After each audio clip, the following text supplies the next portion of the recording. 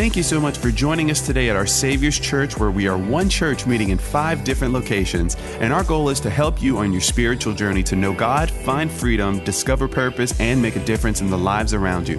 If you'd like to learn more about our Savior's Church or how to get involved, visit us online at oursaviorschurch.com. We're going to stand for God's word.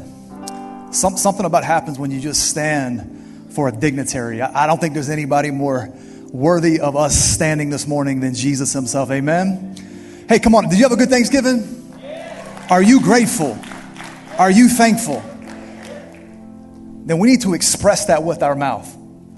Can we just take a moment and just open our mouth? I know this may be uncomfortable for some of you, but how many know it's not Thanksgiving till it comes out? It's not gratitude till it comes out. Do you know what the Bible says? Let the redeemed of the Lord say so.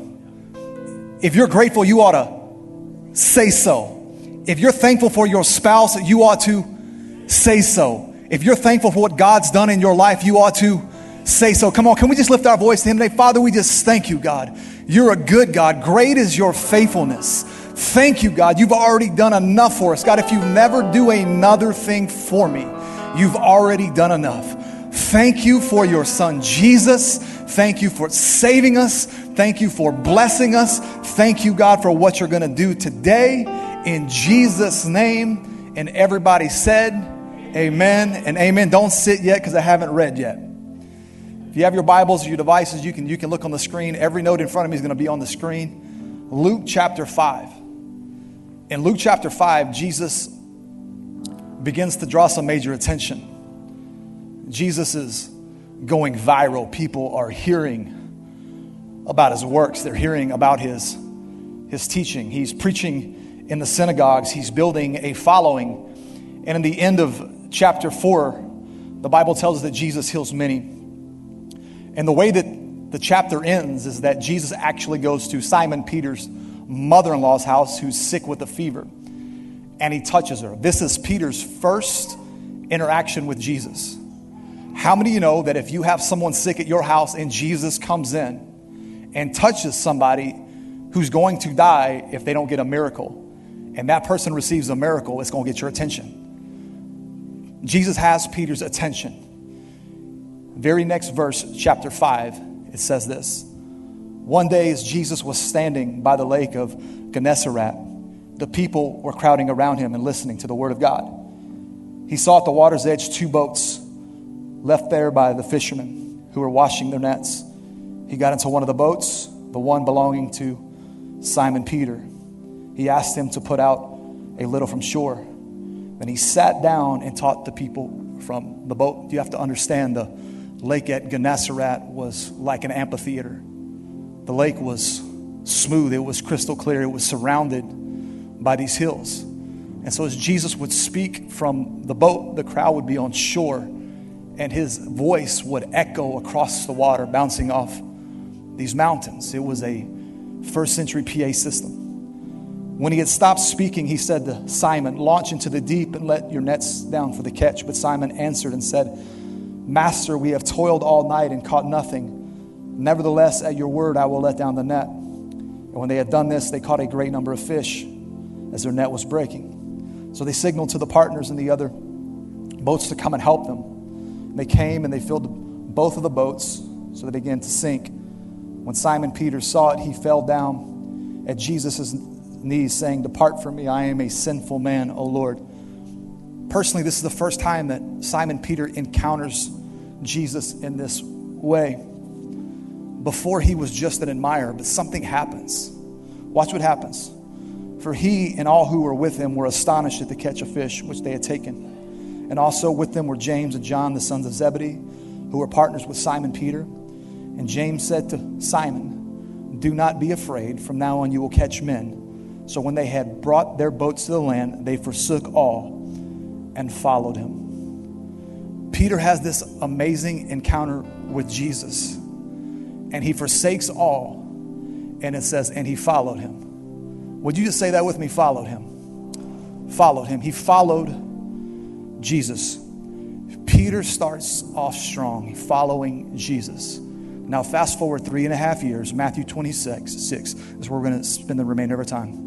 Matthew 26, just a few verses. But Peter followed him at a distance. I just want to take a few moments this morning and I want to preach to you a message simply entitled, Following at a Distance. Following at a distance. Let's pray. Father, we thank you today for the reading of your word. God, we know that it's your word that changes us. It's your thoughts. God, your ways are higher than our ways. Your thoughts are higher than our ways. So God, today, speak your words to us. God, change us from the inside out. And my prayer today is may we never be the same. In Jesus' name. And everyone said, amen and amen. You may be seated. 2,000 years later, the invitation has not changed.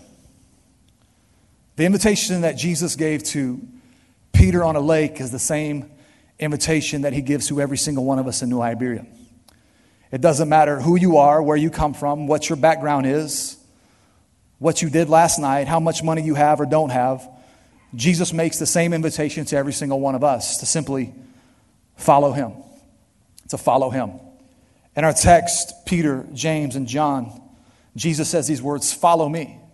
And they follow him. They forsook all. This was an invitation that we would see Jesus giving throughout Scripture. It's the way that he called every single one of the disciples. He would say, follow me, follow me. It happens in John chapter 1. It says, the next day Jesus decided to leave Galilee, finding Philip, and he said to him, follow me. In Luke chapter 5, later on, it says Jesus went out and saw a tax collector by the name of Levi or Matthew, and he said to him, sitting at his tax booth, follow me, and he followed him. It's the same thing he did, not just with the disciples, he did it with the rich young ruler. In Luke chapter 18, it says this, when Jesus heard this, he said to him, you still lack one thing, sell everything you have and give to the poor, and you have treasures in heaven, then come and follow me. We see this 20 other times that Jesus makes this invitation throughout Scripture, that he would find people, he would call them out of a crowd, they would be hearing his teaching, and he would always give the invitation to follow him. Now you have to understand something. This invitation to follow Jesus is not a halfway thing. It's not a part-time job. How many of you understand you can't halfway follow someone? You can't pick and choose the aspects of Christianity that you want to follow. You're either in or you're out. It's not a halfway type of thing. The great theologian Lee Camp said it this way. He says, discipleship is about proximity, nothing else. Jesus always asked his disciples to follow him, not merely accept him, not merely believe in him, not merely worship him, but to follow him. Then he says this, one either follows Christ or he does not. You can't halfway follow. You can't follow from a distance. You can't pick and choose which aspects of Jesus that you want to follow. You either follow or you don't. If we were going to leave church today and I said, hey, come to my house for lunch, well, I don't know how to get there, I would tell you these words, follow me. How many of you understand that if you follow me halfway to my house and you take a different route, you make a right when I make a left, it doesn't matter how much you want to get there. If you don't follow me, we're not going to get to the same destination. You either follow or you don't. There's a book that I read many years ago. Maybe Pastor Paul, you'll remember this. It was from, I'm trying to remember the gentleman's name, Ray Vander Laan. It was the Dust of the Rabbi, In the Dust of the Rabbi. I don't know if you remember that book. And he began to spell out when a rabbi would choose his disciples, how they would literally follow in the footsteps of the rabbi. And the reason why they call it In the Dust of the Rabbi is because the closer you got to the rabbi, a disciple, a follower, would literally put his foot in every place that the rabbi would go. He wanted to know what it was like to follow in his footsteps. And that's how they learned to follow the teacher. That's how they learn to follow the master. When Jesus tells his students, his disciples, he is a rabbi, their understanding would be that I have to follow closely. See, the goal of discipleship is never comfort and convenience. It's always closeness. How close can I get to Jesus? And it doesn't matter where you are on this journey called Christianity. It doesn't matter where you are on this journey called discipleship. I guess the question I really want to ask today is simply this. Are you closer today than you were yesterday? Are you closer to Jesus today than you were last week? 2020, y'all, has been a crazy year. Are you closer to Jesus in 2020 than you were at the end of 2019? And that's hard sometimes because I've come to realize that the closer I get to Jesus, listen to me, closeness will cost you. It's not easy to get close.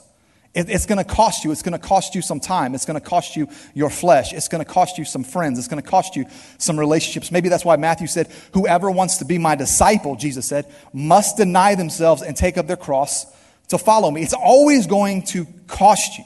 If you really want to be a Christian, if you really want to be a disciple, it's going to cost you. You're going to have to deny your flesh and pick up your cross. Let me show you how hard this thing is. Peter sets out to follow Jesus. The Bible told us in Matthew 5 that he forsook everything. He left his fishing business. He follows Jesus. Fast forward 3.5 years later, Peter, the follower of Jesus, is with Jesus. Jesus is about to die. He's talking to Peter and the other 11 men who pledged their life to him for the past 3.5 years. And these are the ones that have given up everything. And look what Jesus tells them. They're at the Last Supper. And Jesus says, and this is Matthew chapter 26, all of you will be made to stumble because of me this night. For it is written, I will strike the shepherd, and the sheep of the flock will be scattered. Jesus is quoting an Old Testament prophecy from Zechariah. He's telling his disciples, somebody in this room, you're going to deny me. If this was Facebook, you're going to unfollow me. He's telling them, the men who's been with him for 3.5 years, one of you is going to forsake me. You're going to be caused to stumble because of me. None of the men answer. Not one of the men answer, except for Peter. How many know Peter's always sticking his foot in his mouth? Here's what Peter said.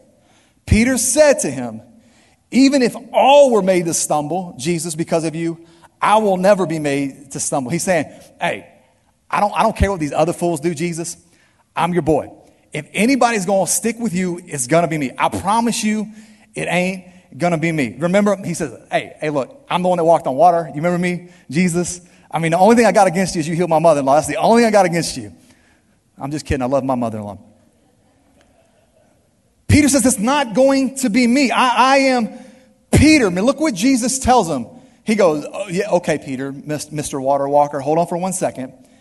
He says, assuredly, I say to you that this night before the rooster crows, this night, you will deny me 3 times. And Peter said to him, even if I have to die, even if they put a gun to my head, even if they put a sword to my throat, even if they threaten me with death, I will die with you before I ever deny you. I will not deny you. And so said all of the disciples. I want you to see this.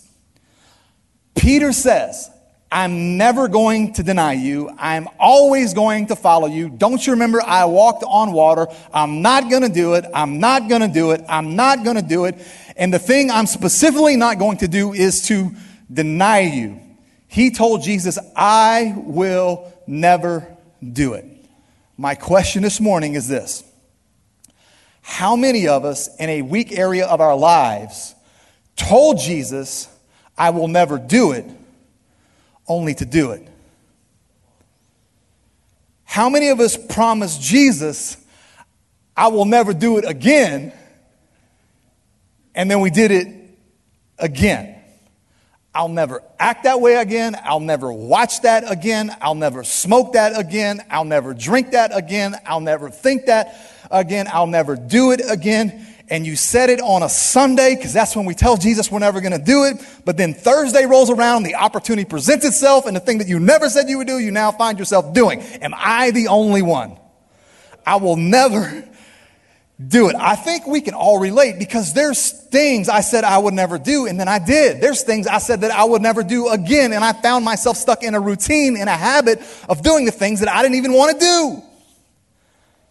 So Peter says, I will always follow you. I will never deny you. And then just a few verses later, y'all, this isn't years that pass by. This is hours. This is hours. They're at a meal on a Thursday night.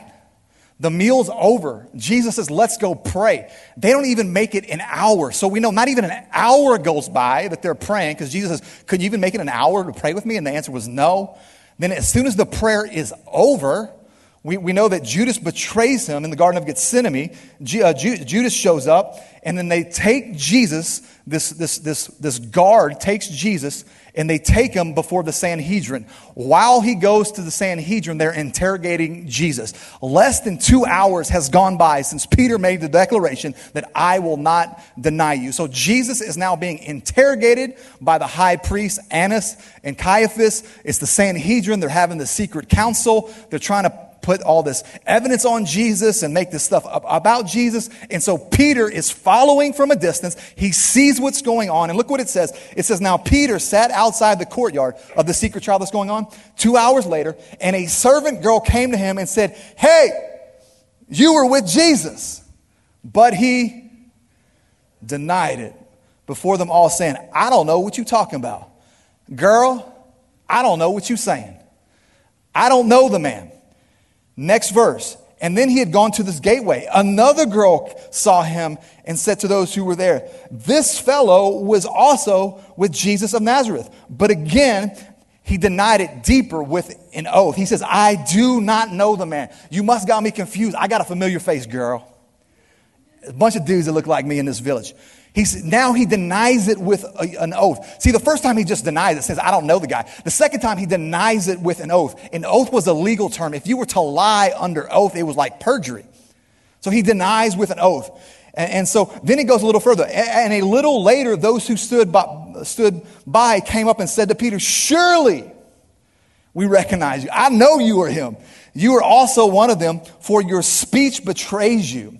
Then he began, watch this, to curse and swear, I don't know the man. So he goes from denial to denial with an oath to I don't know the bleepity bleepity blankety blank man. He starts cursing.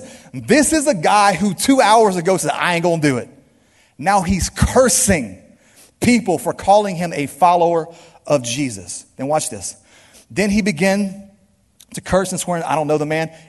Watch it. Immediately a rooster crowed, and Peter remembered the words of Jesus, who said to him, before the rooster crows, you will deny me 3 times.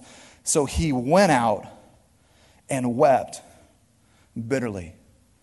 And my question is, what in the world happened in these 2 hours?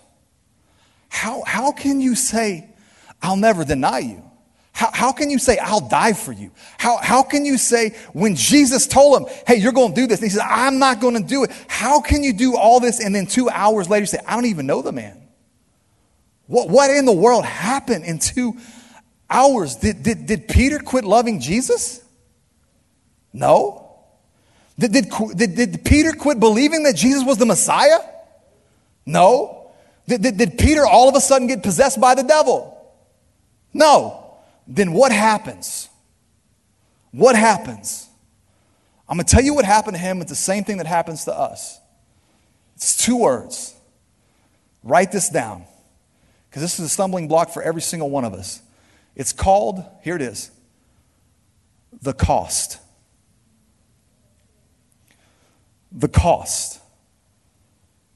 If Peter says, yes, this is my boy, I was with Jesus, then he would have automatically been guilty by association. At the very least, he would have been mocked and persecuted. But probably more than likely, he would have been placed on trial as well. So in that moment, he considers the cost, and he says to himself, I will choose my comforts and convenience over the cost. And if we're real honest, if Nick Carroll is real honest before you today, the thing that trips us up all more than anything else is not that we fall out of love with Jesus. It's not that we don't believe he is who he says he is. It's that when push comes to shove, sometimes we're not really willing to pay the cost. It's the cost, isn't it, that trips us up? So we get to this place and we're like, you know what, God, I love you. I love you, Jesus. I love coming to church on Sundays. But you know what, when I leave here, I really don't know if I really want to change that area of my life. I love you, Jesus, and I know that you died for my sins, but what are people going to say? What are they going to think of me? I love you, Jesus, but there's still areas of my life that I really like living this way. I don't want to change that area of my life. I don't want to change the way I think. I don't want to change certain friends. I love you, Jesus, but I still like getting wasted on the weekend. There's just areas of my life that I really don't know if I want to pay that cost. And the thing that trips up Peter is the same thing that trips you and I up. It's the cost. And the reason why we get to this place is because of verse 58. Verse 58 says, but Peter followed at a distance. He just followed at a distance. I'm going to still come to church. I'm still going to follow. I'm still going to believe, but I'm going to stay way back here and I'm not going to press in. He followed at a distance. In Luke chapter 5, he forsakes everything to follow him. Matthew 26, he's following at a distance. Write this down. Satan is okay with you following Jesus, just as long as you follow at a distance. So come to church, sing your song, shake their hands, raise your hands, say amen when the preacher's preaching good, say hallelujah, say praise the Lord. Just don't get too close. Don't get too far in. Just follow at a distance. You know what following at a distance is? You know why Peter followed at a distance? It's called playing it safe. Can I just be honest with you about the state of the church in America? The state of the church in America right now, Pastor Paul, is not the same church we grew up in. It's not. We've been playing it safe, y'all. We have been playing it safe. We've been skirting the line just enough of the church, just enough of the world so both groups accept us. Playing it safe. And I'm just here to tell you today, listen to me, you may not like this, but this idea of passionless, chilled out, vanilla, playing it safe Christianity doesn't work. It's got to go. This is not a time to play it safe. This is not a time to shrink back. This is not a time to be lukewarm. This is not a time to be halfway. This is not a time to be vanilla. This is not a time to have one foot in the world, one foot in the church. That's not what the time is. There's a dividing line coming, and we got to choose, man. What side of this thing are we going to be on? The days of having a cute little Instagram post of you posting a scripture, then going to the club on the Thursday and the Friday night, it doesn't exist anymore. You're either going to have to decide what today. Who will you serve? We got to decide. Look, check this out. When the Apostle Paul was talking about discipleship, he says this in Romans chapter 12. He says, love must be sincere. Hate what is evil. Cling to what is good. Do you see the divide? Be devoted to one another in love. Honor one another above yourselves. And check this out. Never be lacking in zeal, but keep your spiritual fervor. That word for zeal in the Greek is the Greek word zelos. You know what that Greek word zelos means? It literally means to be hot enough to boil. He's saying if you're going to be a Christian, be a hot one. Not just a hot one, be a hot one that is hot enough to boil. Listen, a hot pot's going to burn your finger, but boiling water will move a locomotive. God is not just looking for a hot church. He's not looking for a warm church. He's looking for a boiling church, an on-fire church, a church that says, I have stepped over the line. The decision has been made. I'm not going back. I'm not doing this thing halfway. I'm not vanilla. I'm all the way in.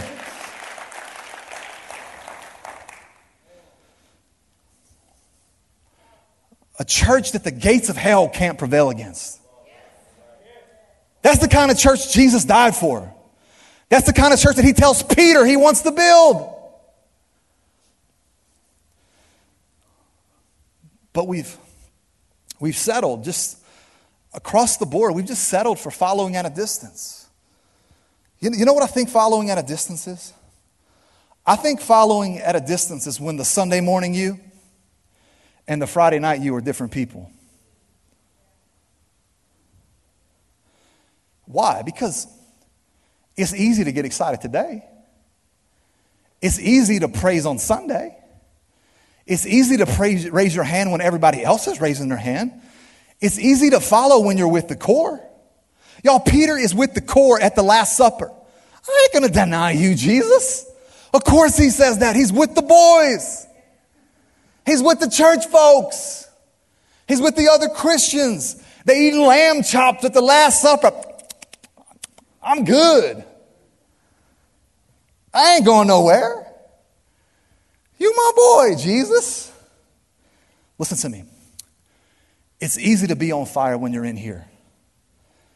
It's easy to say, yeah, I ain't denying you when you in here. It's easy on a Sunday morning. You're here. You're with the core. Nobody denies Jesus when you're with the core. The problem is when you leave the core and you're stuck with the crowd. You can play both sides for a while. You really can. But at some point, push is going to come to shove, and you're going to have to declare your allegiance. You're going to have to pick. Today is as good a day as any to pick. What's it going to be? What's it going to be? The line's being drawn, y'all. I'm telling you, it's being drawn right now. It's coming. It's here. In our country, it's the great divide. It's not black, white. It's not Republican, Democrat. It's either I'm with the Christ or I'm with the crowd. Which one's it going to be? And we just have to decide. We just got to make a decision. Listen, Jesus said, pick one. I'd rather you be hot or cold. Just don't be lukewarm, because I will vomit you out of my mouth. That's not my words, that's Jesus. Read Revelation chapter 3. Who's it going to be? The Christ or the crowd? Peter picked the crowd. I told you I don't know who he is. I am not his boy. And when he picks the crowd, he hears the rooster crow for the third time, and he begins to weep. I just want to, I'm closing in just a moment, but I want you to unpack this story with me. As he begins to weep, they're putting Jesus on trial. There's this secret interrogation going on between Annas, the former high priest, and Caiaphas, the now high priest. They're plotting about how to plant evidence against Jesus before they hand him over to Rome and to Pilate. All this is happening. Peter's still watching from a distance. He's seeing all this go on. He would see Jesus being taken from the high priest's home to Pontius Pilate. He would see from a distance as they would begin to whip Jesus with a cat of nine tails, and as they would pluck flesh from his back, where flesh and muscle and tendons would be ripped out. He would see Jesus as they take a crown of mulberry thorns that were 3 to 4 inches long and just press it into his skull. He would begin to see all this as they ripped his beard, literally hair by hair, from his face. Scripture tells us at this point he was even unrecognizable as a man. He would see Jesus from a distance as they placed this 90-pound beam on his back, and he would walk 3/4 of a mile up the skull of Golgotha. He would just begin to see this, and I can only imagine as he's seeing this, he starts to have all these regrets. Why did I deny him? Why did I say I didn't know him? He would see Jesus as they take this beam off of his back and they lay him on this beam and they drive 9-inch nails into his wrist and to his feet. He would see Jesus from a distance as they place that cross in the ground and just stand him up. He would see Jesus as he breathes his last breath, and he watched Jesus in agony. And I can only imagine he's thinking to himself, I blew it. I blew it. What did I do?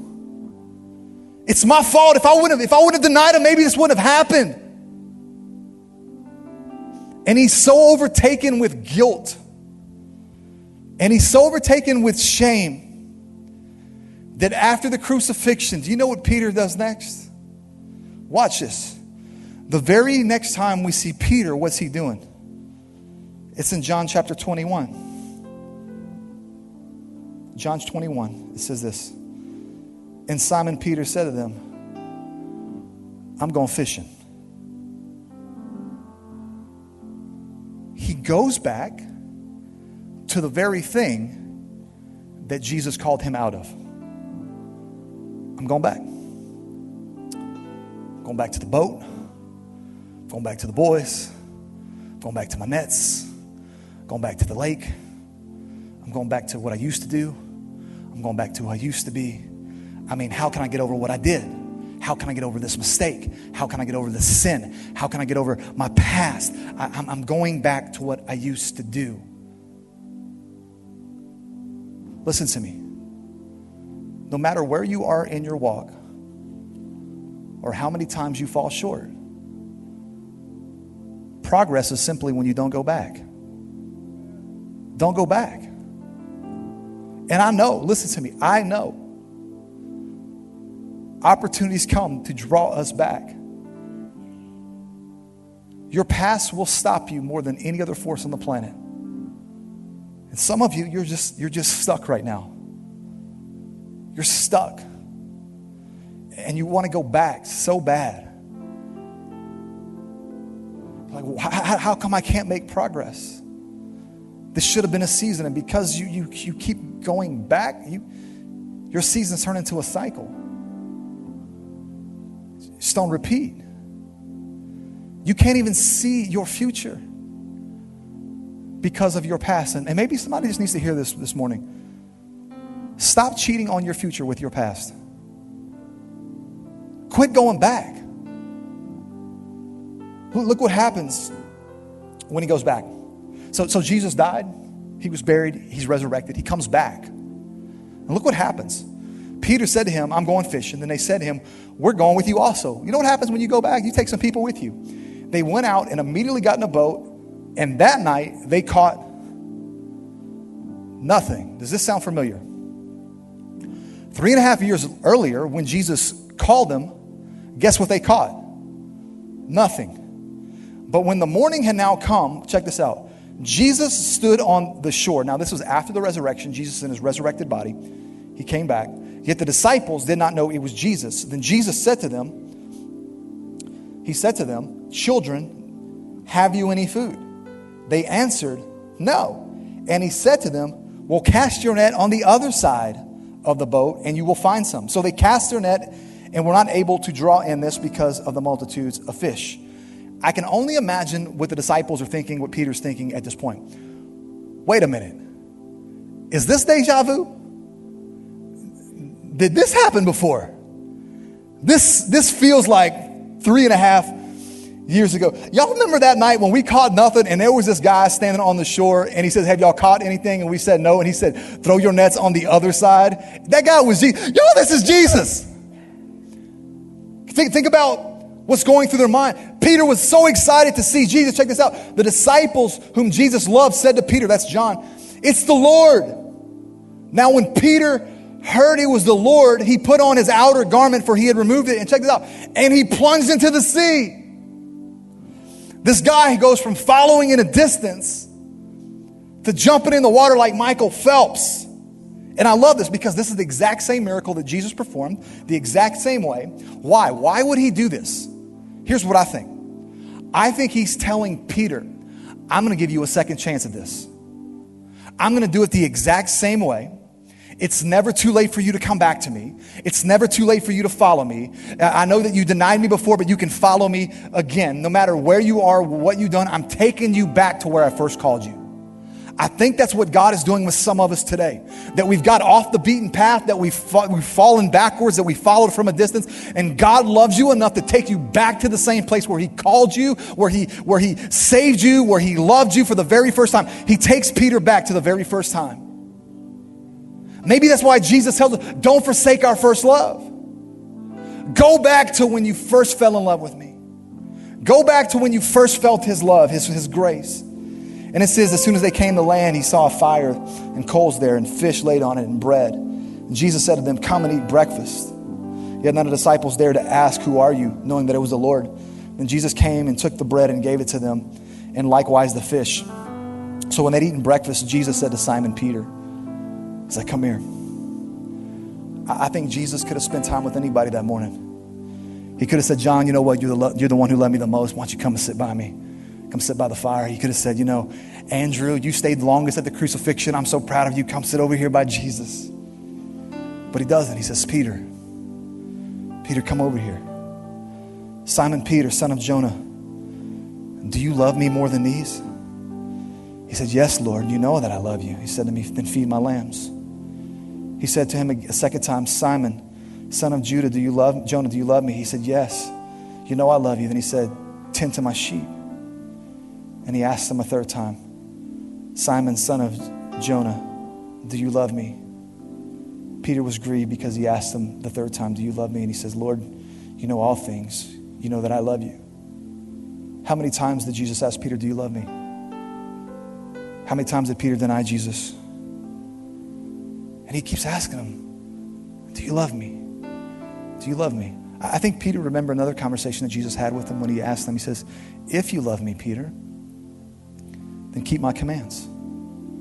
If you love me, get it right this time. He goes on to say, verse 18, he says, most assuredly I say to you, when you were younger, you girded yourself, you walked where you wished. But when you're old, he says this, check this out, you will stretch out your hands and another will gird you and carry you where you do not wish. This he spoke, signifying by what death he would glorify God.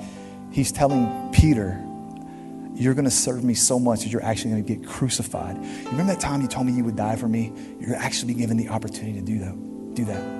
He says, if you want to follow me, Peter, I'm going to give you the opportunity to really pick up your cross again. This time it's going to be in the natural.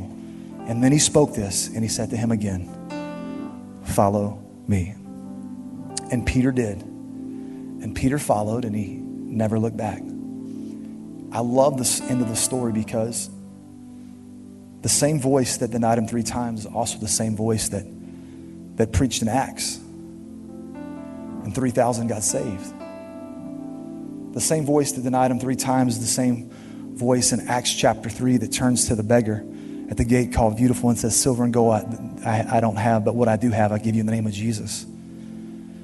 The same voice that denied him 3 times is the same voice that in Acts chapter 5, this man had so much of Jesus in him that he would literally just walk by people and his shadow would heal them. I'm glad Peter realized that it wasn't over. And I think Jesus is asking us the same thing this morning. New Iberia, do you love me? Do you love me? It's not a rhetorical question anymore. You can answer, do you love me? Do you love him? Do you love him? Do you really love him? If you love me, then keep my commands.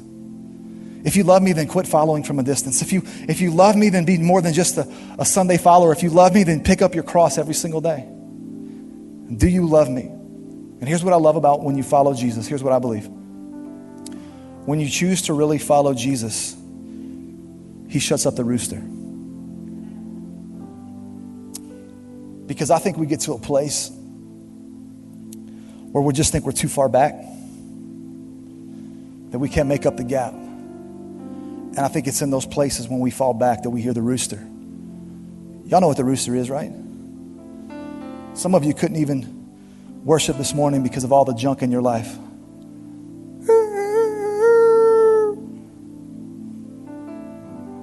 That's my rooster. Some of you heard the voice today. What are you even doing in church? I know what you did last night.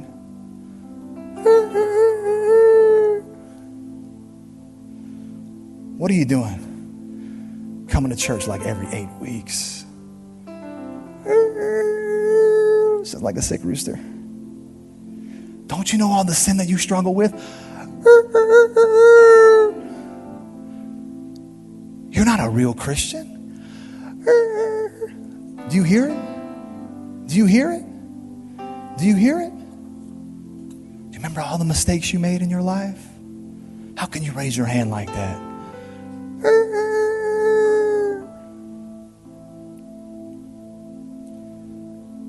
My question is, why settle for the rooster when we have a resurrected Savior? Today, I just want to pray for you. And there's 2 groups specifically that I just want to pray for this morning. Number 1, if you just realize, you know what? I've been following from a little further back than I need to. And I've never really turned my back on Jesus. But I realize today that the gap has gotten further and further between. If that's you, I just want to pray for you today. Nobody's looking but me. Every head bowed right now. And if you would just be real honest and say, you know what, Pastor, that's me. I've just been following from a distance. Would you just raise your hand? I want to pray for you. I want to pray for you. Thank you, thank you, thank you. The second group is this. Maybe you feel like Peter. Maybe you feel like you blew it. You've been hearing the rooster crow in your life. You feel like what you did is too big. It's too much. This shame has set in. If that's you, would you just raise your hand today? Thank you. Father, right now, God, I know. God, your grace is sufficient for every person in this place. God, you're not mad at us. God, you love us the way that a good father does. God, you're not a God of second chances. You're God of the next chance. Thank you for your grace. God, thank you, God, that we've all done hideous things, heinous things. That, God, you always call us back to the place where you first called us. I'm thank you for that today. God, you told Peter at the end of his life to follow him again. And that's the invitation you're giving us all today, to follow you. Thank you for that invitation. With every head bowed and every eye still closed. Maybe you've never taken the initial journey. Maybe you've never followed Jesus wholeheartedly. You've never given your life to him. You can call it what you want. You can call it salvation. You can call it being born again. You can call it becoming a Christian. But you've never entered onto that journey. Jesus said it this way. He said, no man can enter the kingdom of God unless he is born again. No man can see the kingdom of God unless he's born again. And Jesus said these words, verily I say to you, you must be born again. When we're born, we become a child. Everyone in this room, we're God's creation, but you don't become his child till you're born into his family. And the way that you're born into his family is very simple. It's ABC. It's A, just admitting. Admitting what? That you're a sinner. Every single one of us in this room have one thing in common. We're all sinners. We all fall short. I fall short daily. You just admit it. B, you believe. Believe what? That Christ alone became the bridge for you. He took your sin, your shame, and your guilt, and he died for it. He that knew no sin became sin. And no matter how strong you think you are by yourself, you can never get to God except through Jesus. Jesus said, I'm the way, the truth, and the life, and no one comes to the Father except through me. B, you believe that. And C, you simply confess him as your Lord and your Savior. Nobody looking here but me today. And you say, Pastor Nick, that's me. This morning, I want to give my life to Jesus. I want to trust in him. I want to become a born-again child of God. If that's you, would you just raise your hand so I know who I'm praying with today? Thank you. Thank you, ma'am. Thank you. Anybody else? Very good. Well, church, we're going to pray with a handful of people this morning who are coming into the family of God, the body of Christ. Can we all pray this prayer with them? We don't pray alone. We want to join our faith with theirs. Can you say this with me? We say, Dear Lord Jesus, I believe that you are the Son of God. I believe that on the cross, you took my sin, my shame, my guilt, and you died for it. I believe that you faced hell for me, so I would not have to go. And you died on the third day, rose on the third day, to give me a place in heaven, a purpose on earth, and a relationship with your Father. Today, Lord Jesus, I turn from my sin to be born again. In Jesus' name, amen and amen.